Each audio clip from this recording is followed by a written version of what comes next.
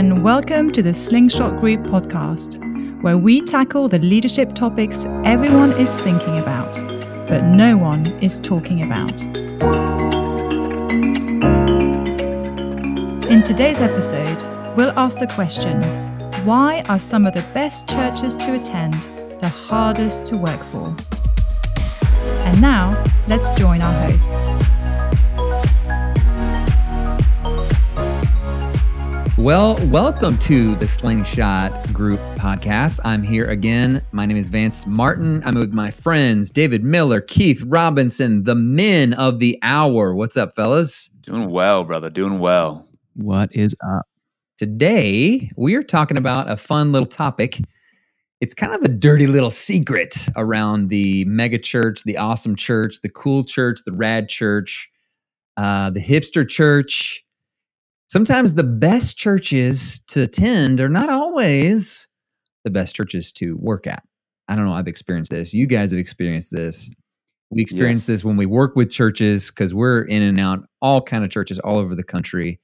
This seems to be true. David, you've seen this. I know you worked at this church. What are some common threads, themes that you'd say these churches that are so dang cool but so hard to work at? Why? Yeah, man, I think there's a lot to point to and to try and figure out. I think the first thing that I've noticed working with these churches and working at these churches is that typically it's not on purpose. Typically, this church... What, they don't want to torture their people? Yeah, yeah. I mean, I know that's hard to believe. We're going to be task drivers and absolutely like less straw, less water, more bricks. Do it now. That's going to be totally be the name of my church, Less Straw. That's the worst church name. Like, I've heard some really bad church names, but that one might go on the top of the list. Yeah, I don't think most of these churches are trying to burn out their staff. I think more highly of them than that. But I think that it's a trap that's really easy to fall into. Yep. Right? I think that it's something where we want to fill the room. We want to have the energy. We want to be known as a place where people can come and experience Jesus in a brand new way. And almost we become so obsessed with and mindful of the gathering that we forget about the people that are doing all the work to make that gathering come to life. And so I know in my story, I worked at one of the fastest growing churches in America. You know, we made the list. The list. Yeah. When you make it. Outreach 100. Yeah. Oh, yes. So we made the list, one of the fastest growing, and we were, and it was an incredibly exciting season of ministry until it wasn't. Right? It was very exciting until all of a sudden I started watching my coworkers drop like flies. And they're just one by one, not able to keep that pace. And what ends up happening in that context is that there is a very outwardly successful church or organization. And really there's this wake of dead bodies behind them of the staff that couldn't keep up and got trampled along the way. You guys have seen that, right? Totally. 100%. Yeah. I think when I'm, I think about the churches that we've gotten, that we connect with. A lot of these churches start as startups, right? They're church plants. And when you're a church plant, it's like we're all in, right? You're signing up for, if you're on staff, this is my life. I don't have a life. Then you see some success. And then you get a building, after being in a school. And it's like, oh, we made it. But now we've got a mortgage, we got bills to pay, and we got to keep filling these seats. So the weekend and the experience, it's got to be like next level. We got to one up the amazing thing we did last week. Easter was incredible. We had X amount of people here, and we don't get X amount more. We're failures. So we got to one it up, everybody. So guess what? We're doing an all-nighter. So buckle up. So we create the machine that we gotta feed the machine, and we feed it with the bodies of dead pastors. That's what you feed the church growth machine. That's the secret. I think we've all seen it, that there's this pressure to build an incredible experience, and it's easier to build an experience in a community. Totally. And it's sexier for sure. Sure. Yeah. And I don't know about you guys, but for me, coming up, starting out in ministry, in my early 20s, whether I was told this explicitly or not, I certainly picked up on it. And it's that you get rewarded in ministry for being impressive, way more than being intentional. If I'm intentional, that's great. But if I'm impressive, even better. And so I Right. think we've just kind of built systems and an entire culture around this idea. But like you said, the wake of that impact is often a handful of dead bodies and pastors that are just burned out and hit a wall. Man, I remember sitting in a room with a bunch of pastors. This was like kind of like one of those meetings after the conference with the people that were helping put everything together. And there was this executive pastor of the church that everyone would remember and everyone knows the name and everyone looks up to. And I remember sitting there as he looked around the room and he said, that person used to work with us. This pastor over there used to work with us. This one used to work with us. And I remember sitting and just listening to him. And at first, kind of being impressed by that, like, wow, like what an interesting thing. But then asking myself the question, why did all of these incredibly talented people used to work for you?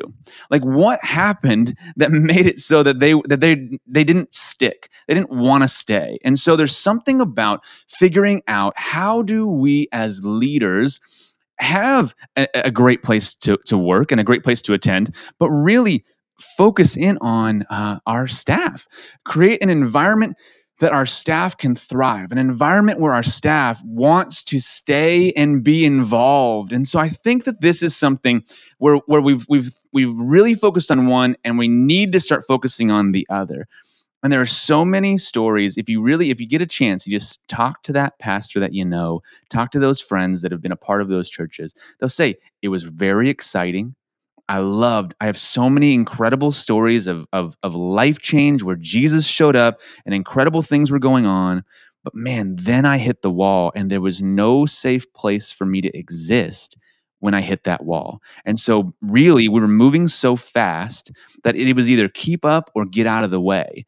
And I think that that's the mentality we have to start to look at a little bit more. And so, man, one of the game-changing moments in my own story was, again, working at the church.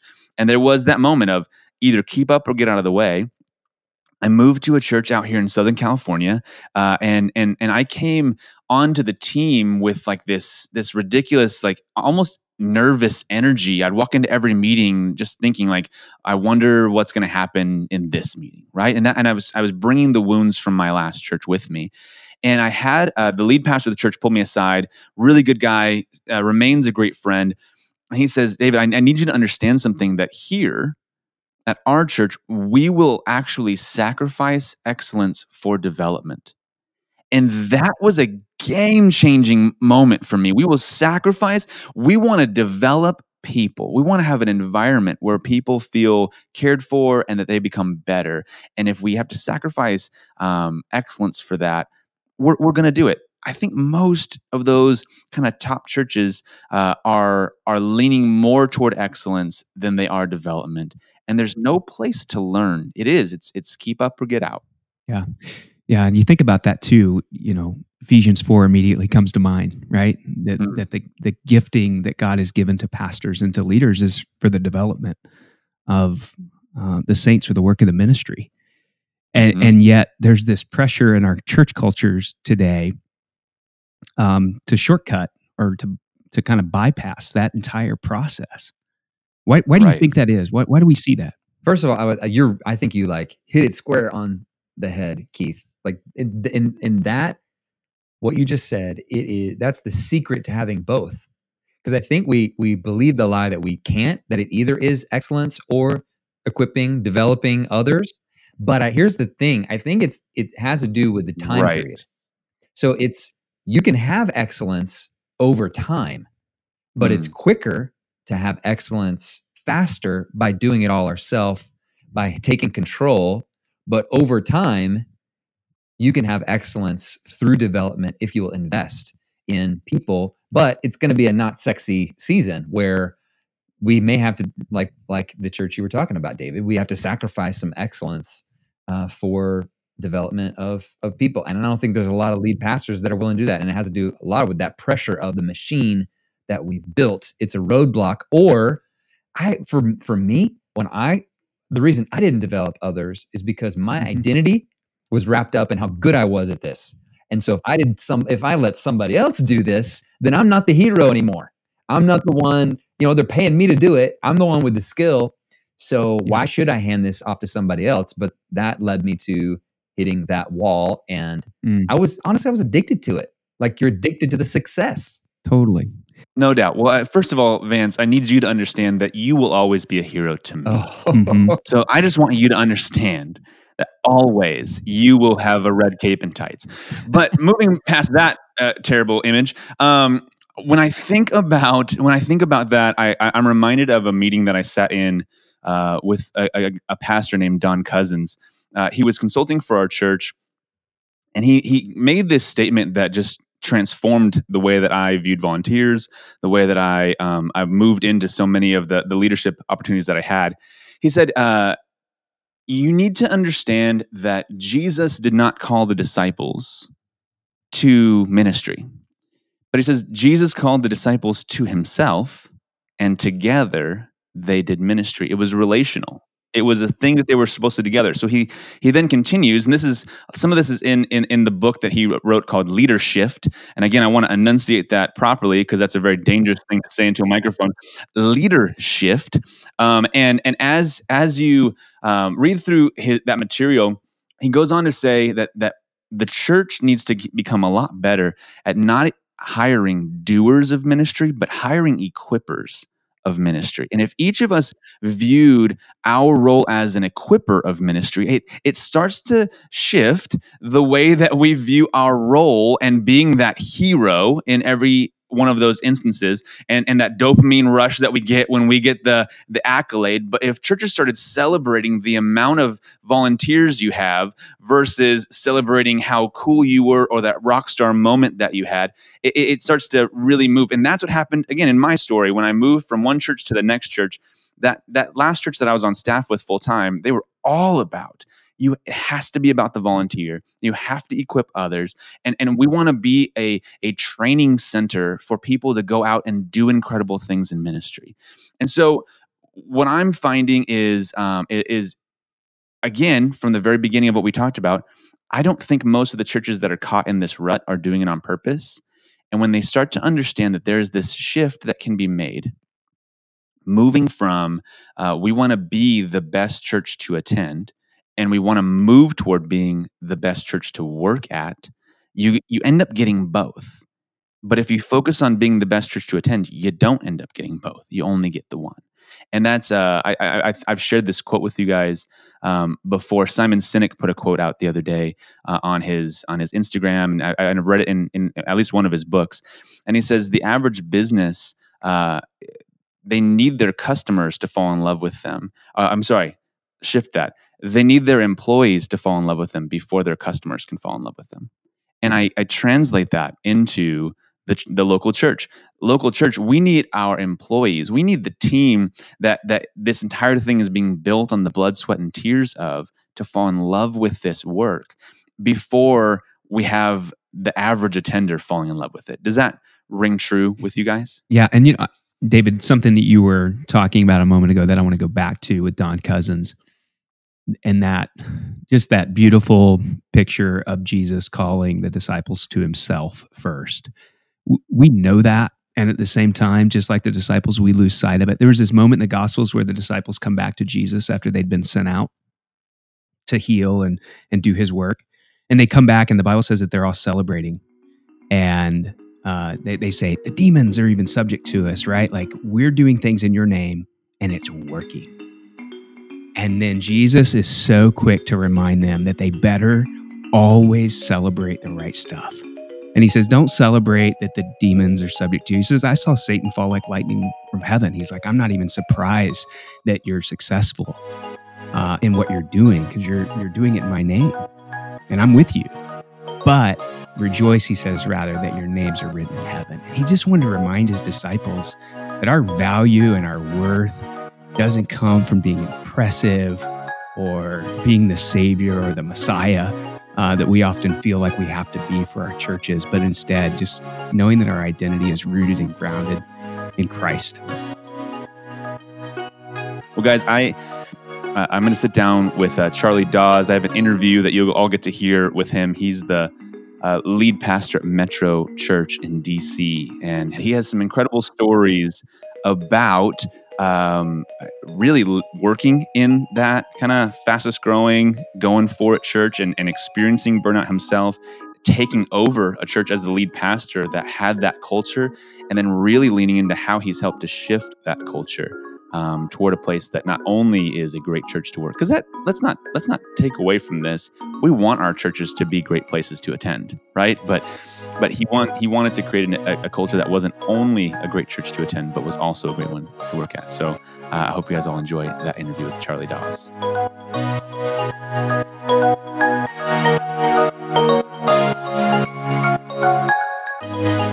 Charlie, man, thank you so much for hanging out today and being a part of this podcast and this interview. It's been far too long since we've been able to embrace in person. We need to change that soon.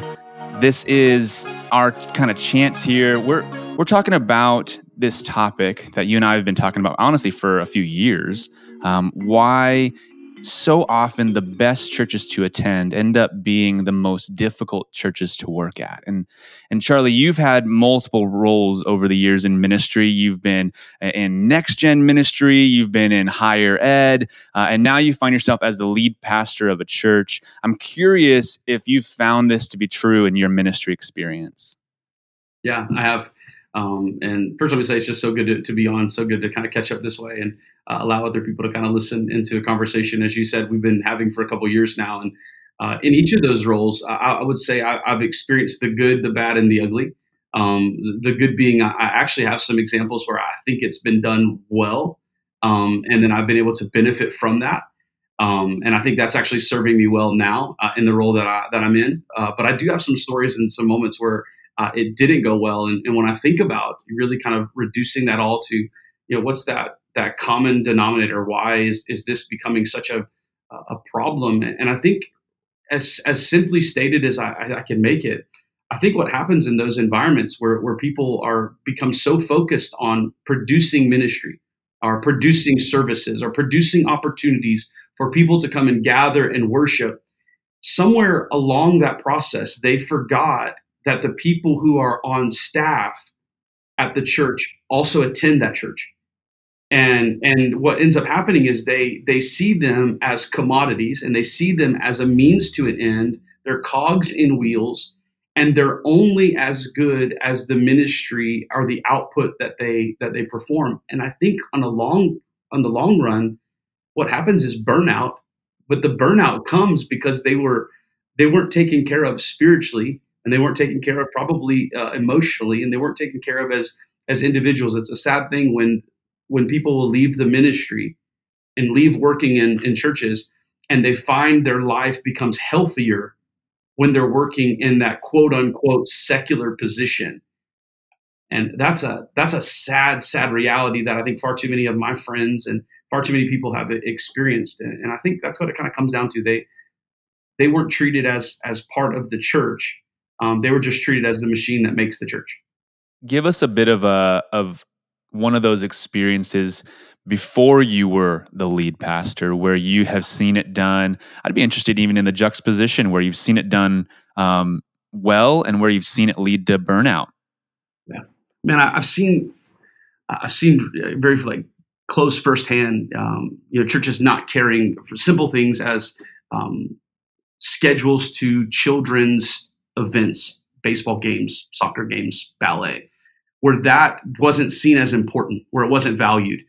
Because if it kind of crosses over, it's almost looked at as you have to choose which is more important. And now, again, we all would make the decision, well, what's more important is my family. The problem is when you cloud that decision with spiritual language, you cloud it with financial resources, you are put into a really tough spot. And so I've seen young pastors and I've seen young people on staff really do harm in their families because they were making poor decisions, and it was done under the under the overarching concept of like, oh, this is, we're building the kingdom, or we're working for the Lord. But what really ends up happening is you're not honoring God because you've lost your family.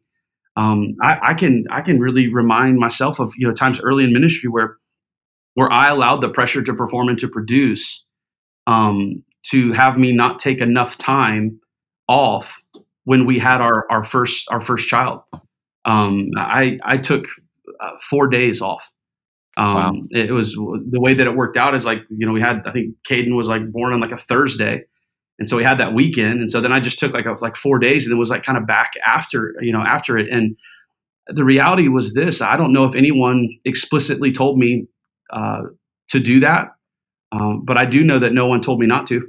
Right. And I think that's even we talk about this earlier in the podcast, where I don't think most of the churches that have that culture of burnout, or that culture where it's a great church to attend, but not a great church to work for, I don't think they do it on purpose. Mm. I mean, I really don't. I really think that it starts even with very good intentions, but it can easily start to drift over into this place where the visual that I have in my mind is, we built this really incredible experience for people on the wake of a bunch of dead bodies behind us of our staff. Mm. The people who we need to put this event, this service, this worship experience, this time for your kids to experience Jesus, this whatever that role that staff member has, and we build it on the backs of so many people. And again, it's not that the intention was to injure anybody or to be abusive in any way,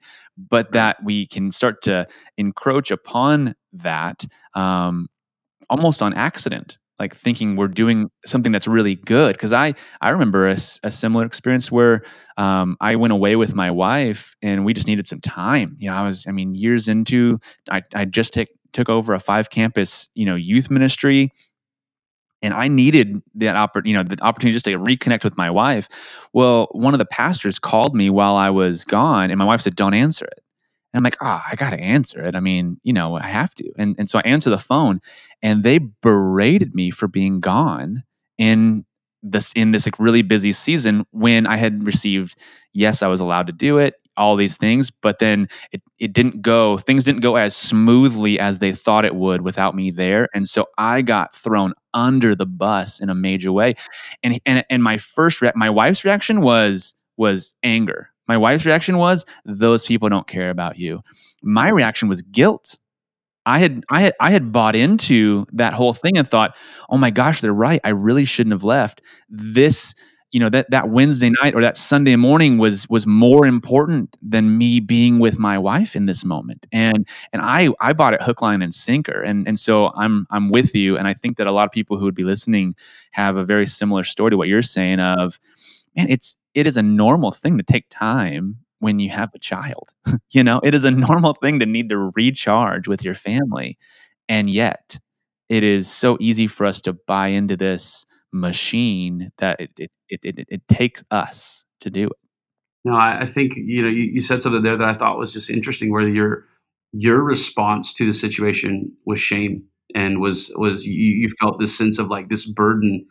And here's the tension that I think us as leaders and us as followers, most of us are in positions where we're leading groups, but we're also following someone else, and we're kind of a subordinate.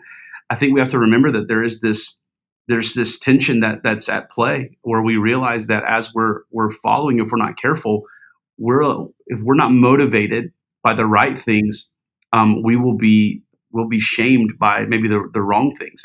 And I think for me as a leader now, I look back at that situation. I made that mistake with my first child.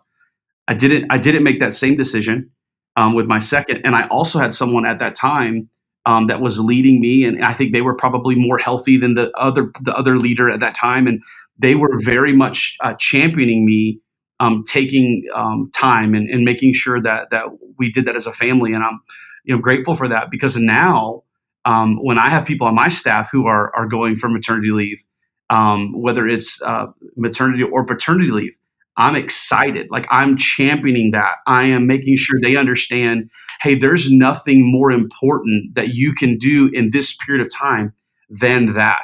And even making it something for us as a staff that we rally around. And so not just for, when it's a birth of a child, but hey, if somebody's out because they're watching their son or their daughter in an event, hey, let's rally around them so that person's not feeling that weight when they should be focused 100% on their family at that time. I think for me, kind of in the role that I'm at now, I look back and I see those moments where maybe it was an unhealthy leader and maybe it was someone that was just immature in their leadership and they didn't understand how to help me make better decisions. Because we're all building this thing, and your analogy was, I think, spot on, where we build this thing and at the end of it, the expense and the cost of building the edifice is all the bodies behind us. When if we ask the people we're building this for, is this worth the carnage? They would all say no.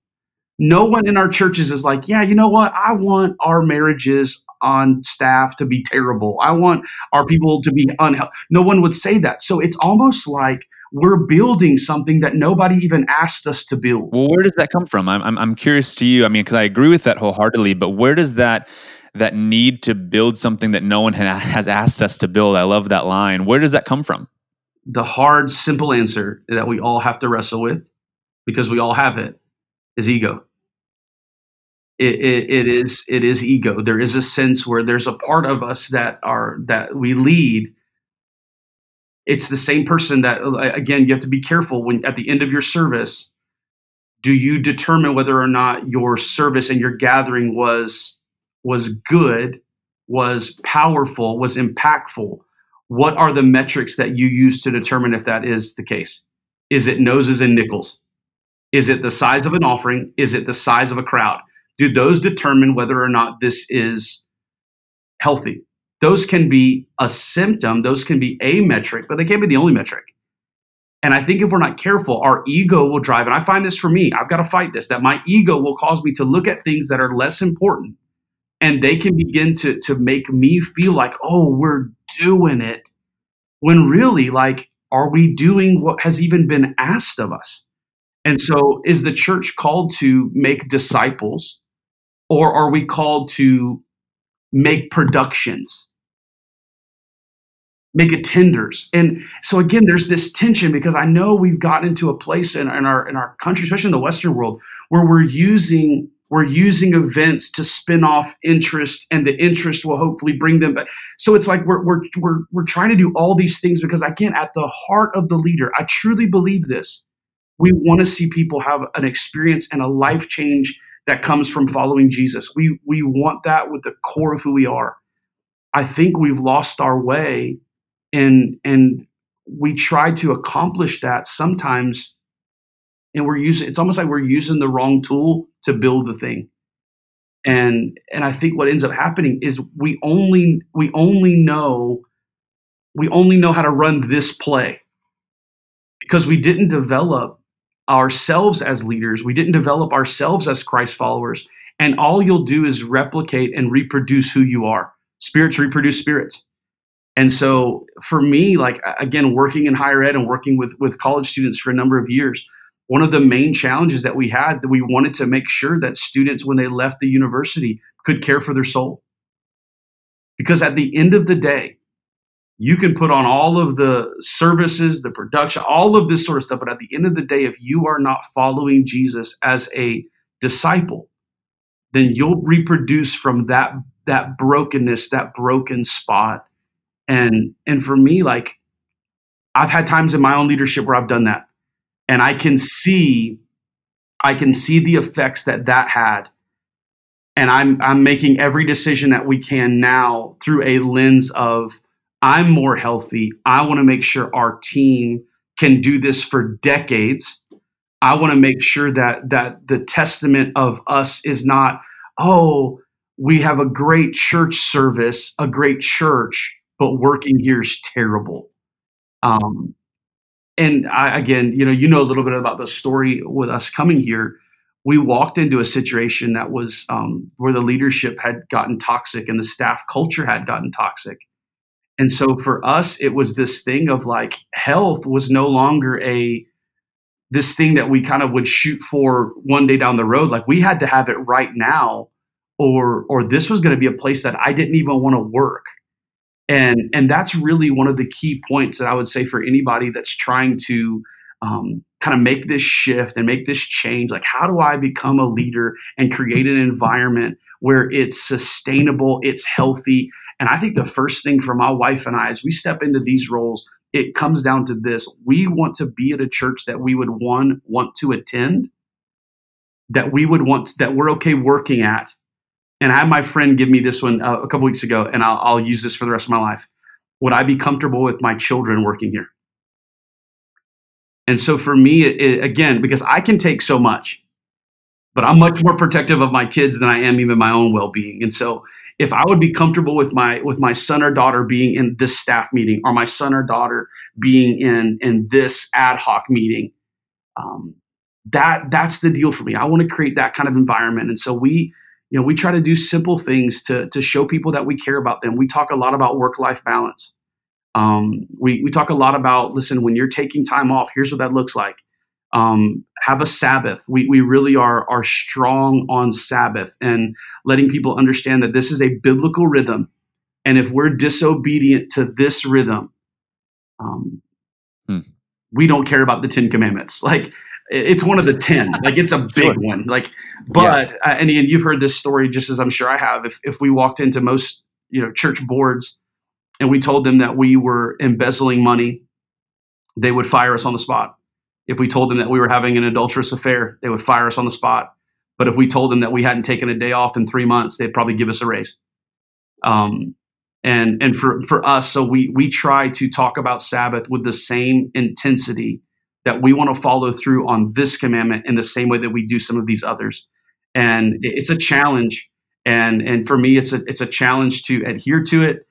It's a challenge to make sure that we're creating space for our team. But at the end of the day, I don't want carnage. I don't want wreckage. I don't want people having to lie when people ask them if they like working here. I want them to be able to be honest and say, no, I love it. And here's why, because the people, they care about me. They care about my family. We do birthday cards for all of the kids on staff. We send them a little gift card. And again, we want to just find ways where people know that they're seen and they're noticed and they're appreciated and they're not a commodity. At the end of the day, I care more about the people on our team than what they produce. Yeah. Well, and I think that it's important, a few things to reply to that you just talked about that I think is so good about the culture that you're building. One, that's, that analogy of, hey, we would let this kind of person go, but we would give the person that was working, that never took a day off, a raise. Here's the sad truth. And I think that those of us that have been paying attention to the news, within, especially megachurch culture, we can honestly say that they're not always letting that person go who has had the affair. They're not always letting that person go who has had some, who have even embezzled money or misappropriated funds. I mean, even that, we're so concerned with the reputation, so concerned with, just all of the attendance and the machine that we've created that, there's a phrase that we've seen, and you and I have worked together, and you've probably heard me say this. People are forgiving of bad character when you're very talented. Wow. Yeah. Gosh. And there's something about, when you have that leader who has, been abusive in some way, if they're really talented, they're going to get away with it for a very long time. If they're not really talented, it won't last very long. Right. We're very forgiving of the leader who is talented. And so that takes us into, when our church is a great church to attend, you got to think that's full of a lot of very talented people. And it's not that talent leads to bad character. Would never say that, but it is easier to get away with it in that. And so almost the vantage point of the person watching starts to shift. And so as I'm have helped pastors go to different churches, I've helped, just on our team alone within the Next Gen division, over 200 youth pastors get hired over the last few years. It's been fascinating. The question I always tell them, I said, if you really want to know what the culture of a church is like, when you're there for the on-site visit, go up to individuals and just have it be a one-on-one conversation. Do this at dinner, when you can just kind of lean over and ask this question, or when somebody's giving you a tour of the building. I want you to say, what's your favorite thing about working here? It's great. And that question gives enough rope for the person to either really thrive and give an awesome answer, or gives them enough rope to get in trouble, because more often than not, sadly, they'll come back to me. The person that's interviewing will say, hey, I asked that question and took most people a little while to come up with something. It's, hey, what is the thing you like most about working here? And they'll be like, well, that's a good question, and it takes them a little while. And I said, that tells you a ton about the culture of who's there and why they're there. And so, Charlie, I'd be really interested, again, in your new role. How long have you been the lead pastor over at Metro? Almost 2 years. 2 years. So you're out of the honeymoon. You're in the thick of it, and give me kind of. You gave a few of these, but give me one. And I didn't prep you with this, so I apologize. But give me one, mistake that you'd say you made when you first got there, because it's the pressure. You took on the pressure of having to turn around a culture and a staff, and so there's something about. Obviously, you're going to share that pressure in some way, and that's valid and good. Give me one where you're like, gosh, I really could have done that better. And then give me one following that where you're like, this is what we're doing and how we're going to continue to move forward in having a culture where people not only want to attend, because we want churches people want to attend, right? I'm not, in no way are we suggesting get rid of the concept that people love to attend your church in order to have a church people love to work at. I believe you can have both. So give us those two vantage points if you could. For sure. I think the thing that I probably swung and missed on, I think the biggest when I got here, and this is an underestimate on my part. If a person was going to be a missionary, we would tell them, learn the culture, understand what the rhythm of it is. And I think I didn't appreciate the culture of DC being so different than the place that I was living before. You're just like, it's a city, no big deal. But the Washington, D.C., the DMV, the District of Columbia, Maryland, Virginia, that area has a very unique vibe. It has a very unique sort of person. And for me, I didn't understand that. And I didn't know that there were certain things that you do. And if you do these, it's kind of like a tell. And to be honest, it kind of, one of the things that bit me in the butt was if you communicate something at the end of the week in this area, in this region, it means you're trying to bury the story and there's something else behind that. And so there is when I first got here, there was there's a situation we were just trying to get some information out, and it was a change on something. And for me, honestly, it was a thought that I had, and I reached out to our creative team. We had been talking about doing this, and I was like, hey, let's go ahead and do that post now. Let's throw the post out. And it was like Thursday afternoon, end of the week for us.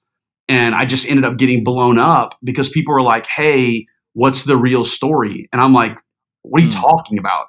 And so what I realized was up here, because you have so many people connected into governmental work, and you have people, I was getting people using this phrase, we're a trust but verify sort of community. And I find that interesting because it's a quote from Reagan. And I would say this back to someone. I'd go, hey, I know the origins of that quote. That quote comes from Ronald Reagan in the midst of the Cold War. I certainly hope your thought of me is not nuclear holocaust. Like, I hope when you look and you think about us operating here, you're not thinking of, oh my gosh, they're going to try to blow us up. We've got to trust first, then verify. And, so we kind of laughed about that, but I realized like, oh, that's what I'm walking into rooms. That's the temperature. And to be honest, I did not, I underestimated that. And so it took me a little bit to kind of navigate through that and understand like, hey, perception is someone's reality. It may not be true, but it is their reality. And so having to navigate through that was, it was bumpy. And you learn quick, and you apologize. And honestly, it was a great point for me to be able to tell people, I'm not that slick. Like, sure. I'm honestly, I'm just not that slick. And so it actually became something we could build a bridge off of, as people got a chance to know my heart and hear my heart. But I think to do it over again, I would have been more aware of the culture, not just of the church. I felt like I had a good understanding of that. I didn't have an understanding of the community surrounding the church. And I think that was a step I probably should have spent a little bit more time doing.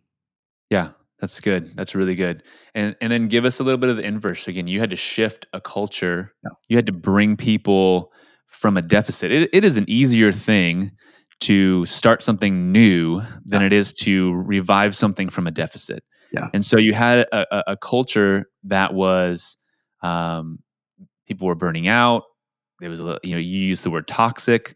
Yep. And over the last 2 years, where have you gotten to and how have you gotten there? Yeah. So a couple things, couple phrases that we would use. They don't allow me to put this anywhere in writing because they feel like it's not appropriate. But I love it. And it's a phrase that I use all the time, is that we're going to be sexy over time. We're not looking for the prom night. We're not looking for that one moment where we're going to get all dressed up and look real great. I'm no tuxedos here. And so we want to be consistent, and we want to be here for the long haul. And so for me, it's that idea like, hey, I want to be sexy over time. I may not turn your head in a moment, but you be around me long enough and you're going to love me. And I want us to be like, I want to be like that as a leader. I want us to be like that as a team, where flashy, it can come and go. The Bible says it this way, that beauty is fleeting. And so for us, we don't want to be just that one moment where it feels like we love on our staff. I want it to be kind of everything. So it's not like we're going to have one family day picnic and then the rest of the day we're just going to treat your family and your life, like trash. Right. So for me, one of the biggest things that we did coming in was just assessing like what time off like our staff had. And we realized that like in the past, time off had been used around like the holidays, had been used as like bait for performance. And so people couldn't make plans around the holidays with their families because they weren't sure, because if you didn't have a good Sunday before the holiday, you may not get time off. Well, that's terrible. And so probably the best thing that I was able to do is my first staff meeting. I added 3 weeks vacation time to everyone's life. Yeah. And so that helped. It's awesome. One thing to talk about work-life balance. It's another thing to add vacation time. So they get a week at Thanksgiving additional, and now they get some time around Christmas and New Year. Mm-hmm. And then the thing that I told them was, hey, listen, I know many of you didn't take vacation this year because you were saving days for the holiday. And I want you to know that you're going to be able to this year roll that time over. You're not going to lose it, because this is genuinely additional that we want to make sure that you have, and that this is going to be something ongoing. And so that was just a huge thing to be able to do. We adjusted our office hours here because we realized that the traffic up here is ridiculous. Like, it's crazy. And like it is in a lot of places. Well, I don't want our team sitting in traffic. Don't waste your time in traffic. So we've amended our office hours to where we can kind of avoid the heavier flow of traffic so that your commute time is less. And so those are just small things. Those are a couple things that we've done, a couple things we're going to continue to do ongoing. The other thing that we've done is we're just honest. So I'm really big on candor. I think there's a lot of times where there's flattery language. I think there's a lot of times where nobody's telling you the truth, where people are telling you what you want to hear, and then the thing you need to hear, you have to find it written on a bathroom wall somewhere. Yeah. And so for me, like I want to create an environment where I love you, because I'll have an awkward and a hard conversation with you. That's good. And that hard conversation isn't to destroy you. I had a mentor years ago say this to me, that caring plus confrontation equals growth. And so I always want to make sure, if I genuinely care about you, I will confront you. That's good. And confrontation is the catalyst for us to grow as an organization, to grow in our relationship, for me to grow as an individual. Yeah. And so those are a couple of things that we're doing. We're just really making this an environment where, again, I want to come to. Right. I want to work here. I don't view myself to want to work there. I want my kids to want to work there.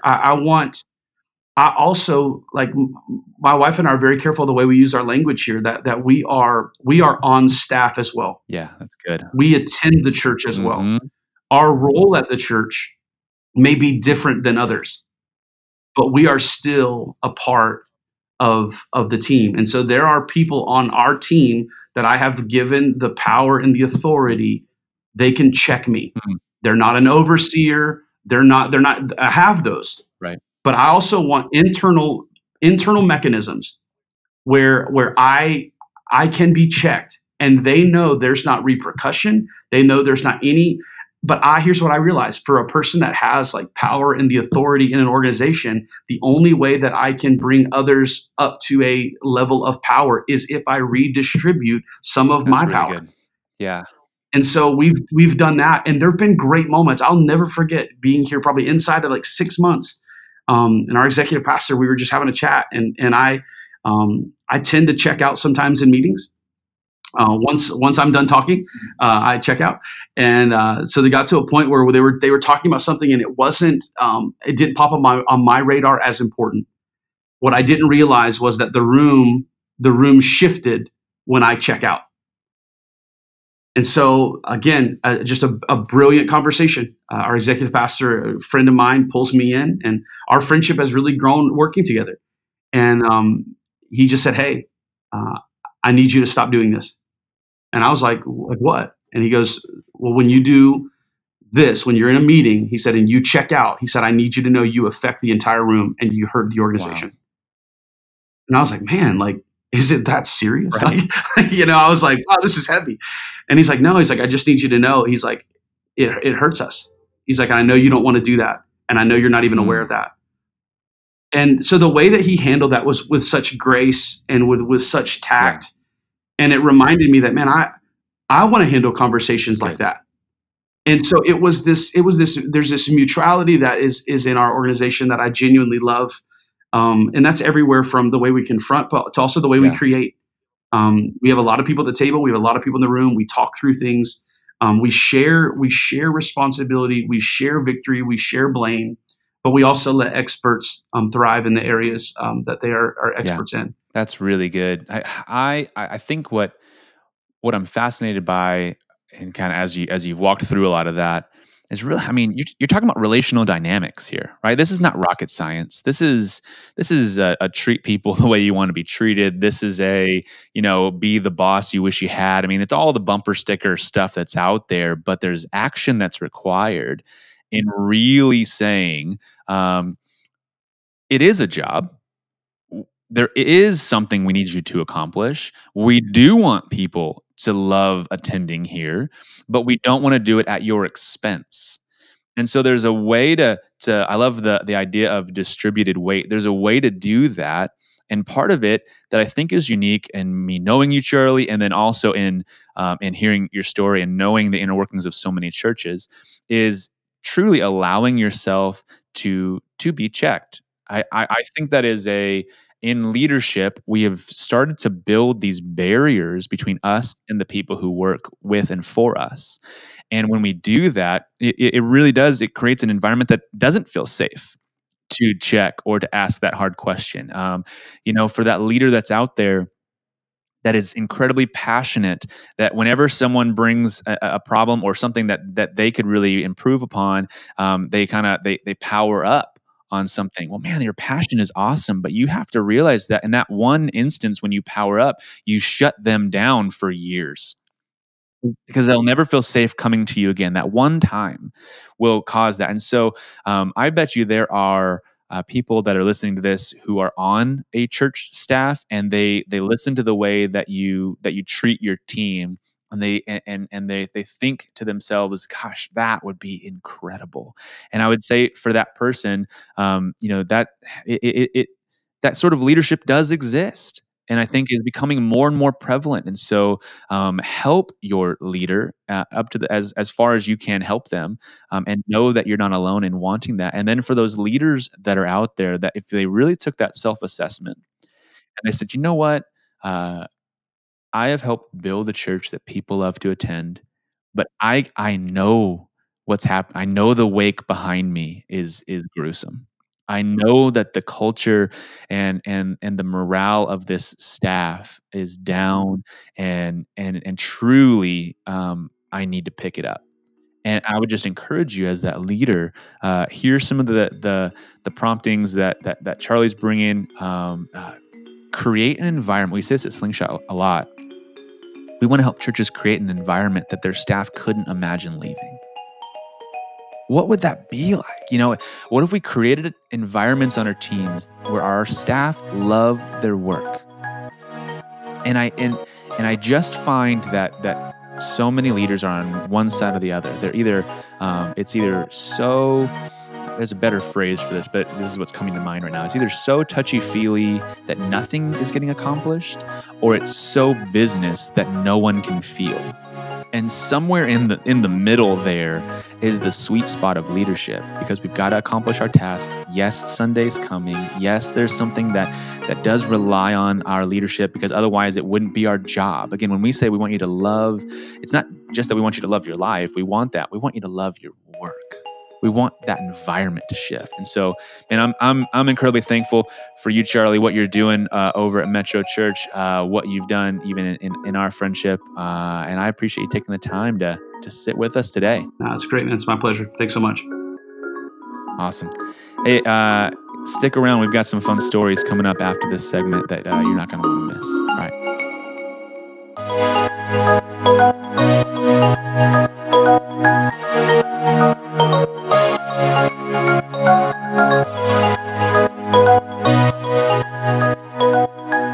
Get ready, everybody. It is now time for my absolute favorite part of this podcast.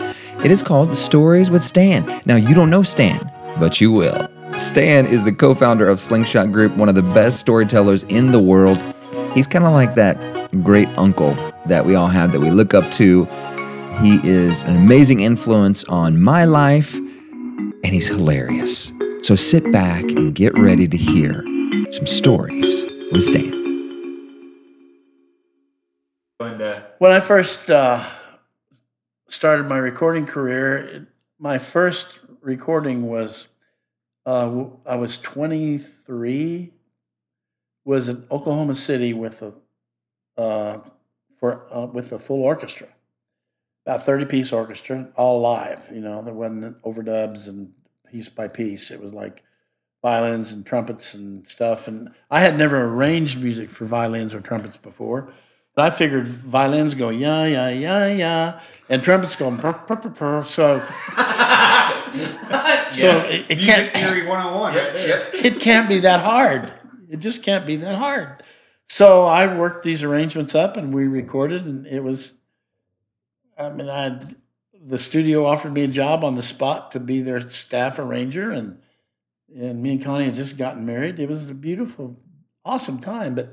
I'm a legit old school country music guy. I love like the new country music. Some of the new stuff now I really like, but some of the last 15 years, I'm good. But the old school, Merle Haggard, Johnny Cash, Hank Williams, and one of my favorites was Conway Twitty. So the reason I like Conway Twitty so much is because I really liked his drummer. His drummer was named Pork Chop. So the owner of the studio said, when I was there recording, he said, tomorrow night we need, we'll be mixing your stuff tomorrow, but we need to be done by 8 or 9 o'clock because Conway Twitty and his band is going to be here and use the studio to do demos. And I go, I want to be here. And they go, well, probably, he probably wouldn't want, a person he doesn't know there. So I didn't say anything because I didn't want to say, well, don't worry, I won't show up. So I wanted to leave it open so I could sneak in. So about 11:30 that night, I drove by the studio, and sure enough, Conway Twitty's big bus, 2 big buses were sitting out in the parking lot. And I go, this is awesome. So I waited until, and he had a security guy there. And I waited for the right moment. I went up to the security guy and I go, hey, I'm just going to be here observing Conway and the band. And I'm one of the producers here. So, and I bluffed the guy and he let me in. So I stood in the very back of the room.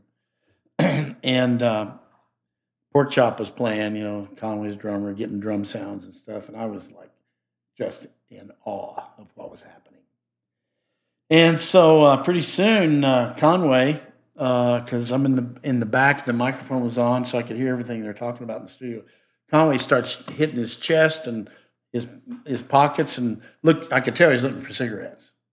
And so he said, "You guys got any cigarettes?" And he loved Chesterfield non-filter, which that's an American cigarette. It's just if you're going to smoke cigarettes, non-filter Chesterfield, that'll give you cancer quicker than anything. Okay. So he said, he didn't have any, and so I walked up to the console and I pushed the talkback button. I said, "Conway," I said, "what kind of cigarettes you like?" And he said, Chesterfield non-filter. I said, "I'll be right back. I'm going to go across the street and get your cigarettes." He said, "Come here, let me give you some money." I go, "Mr. Twitty, it is my honor to buy you 2 packs of cigarettes. I'll be right back." And so I went across the liquor store and got him 2 packs of non-filter cigarettes, came back in, and I wished I would have gotten 3 packs and had him to sign one of them, and which he would have done. But it's one of those joys of life of buying a famous country singer non-filter cigarettes. It was awesome. Yeah.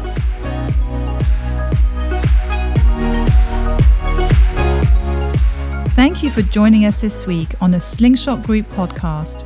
We invite you to continue the conversation with us on social media. You can find Slingshot Group on Facebook, Instagram, and Twitter. Also, be sure to visit us at slingshotgroup.org to find out more about how we build remarkable teams through staffing and coaching. And if you haven't already, subscribe to the Slingshot Group podcast so you'll never miss a show. Until next time.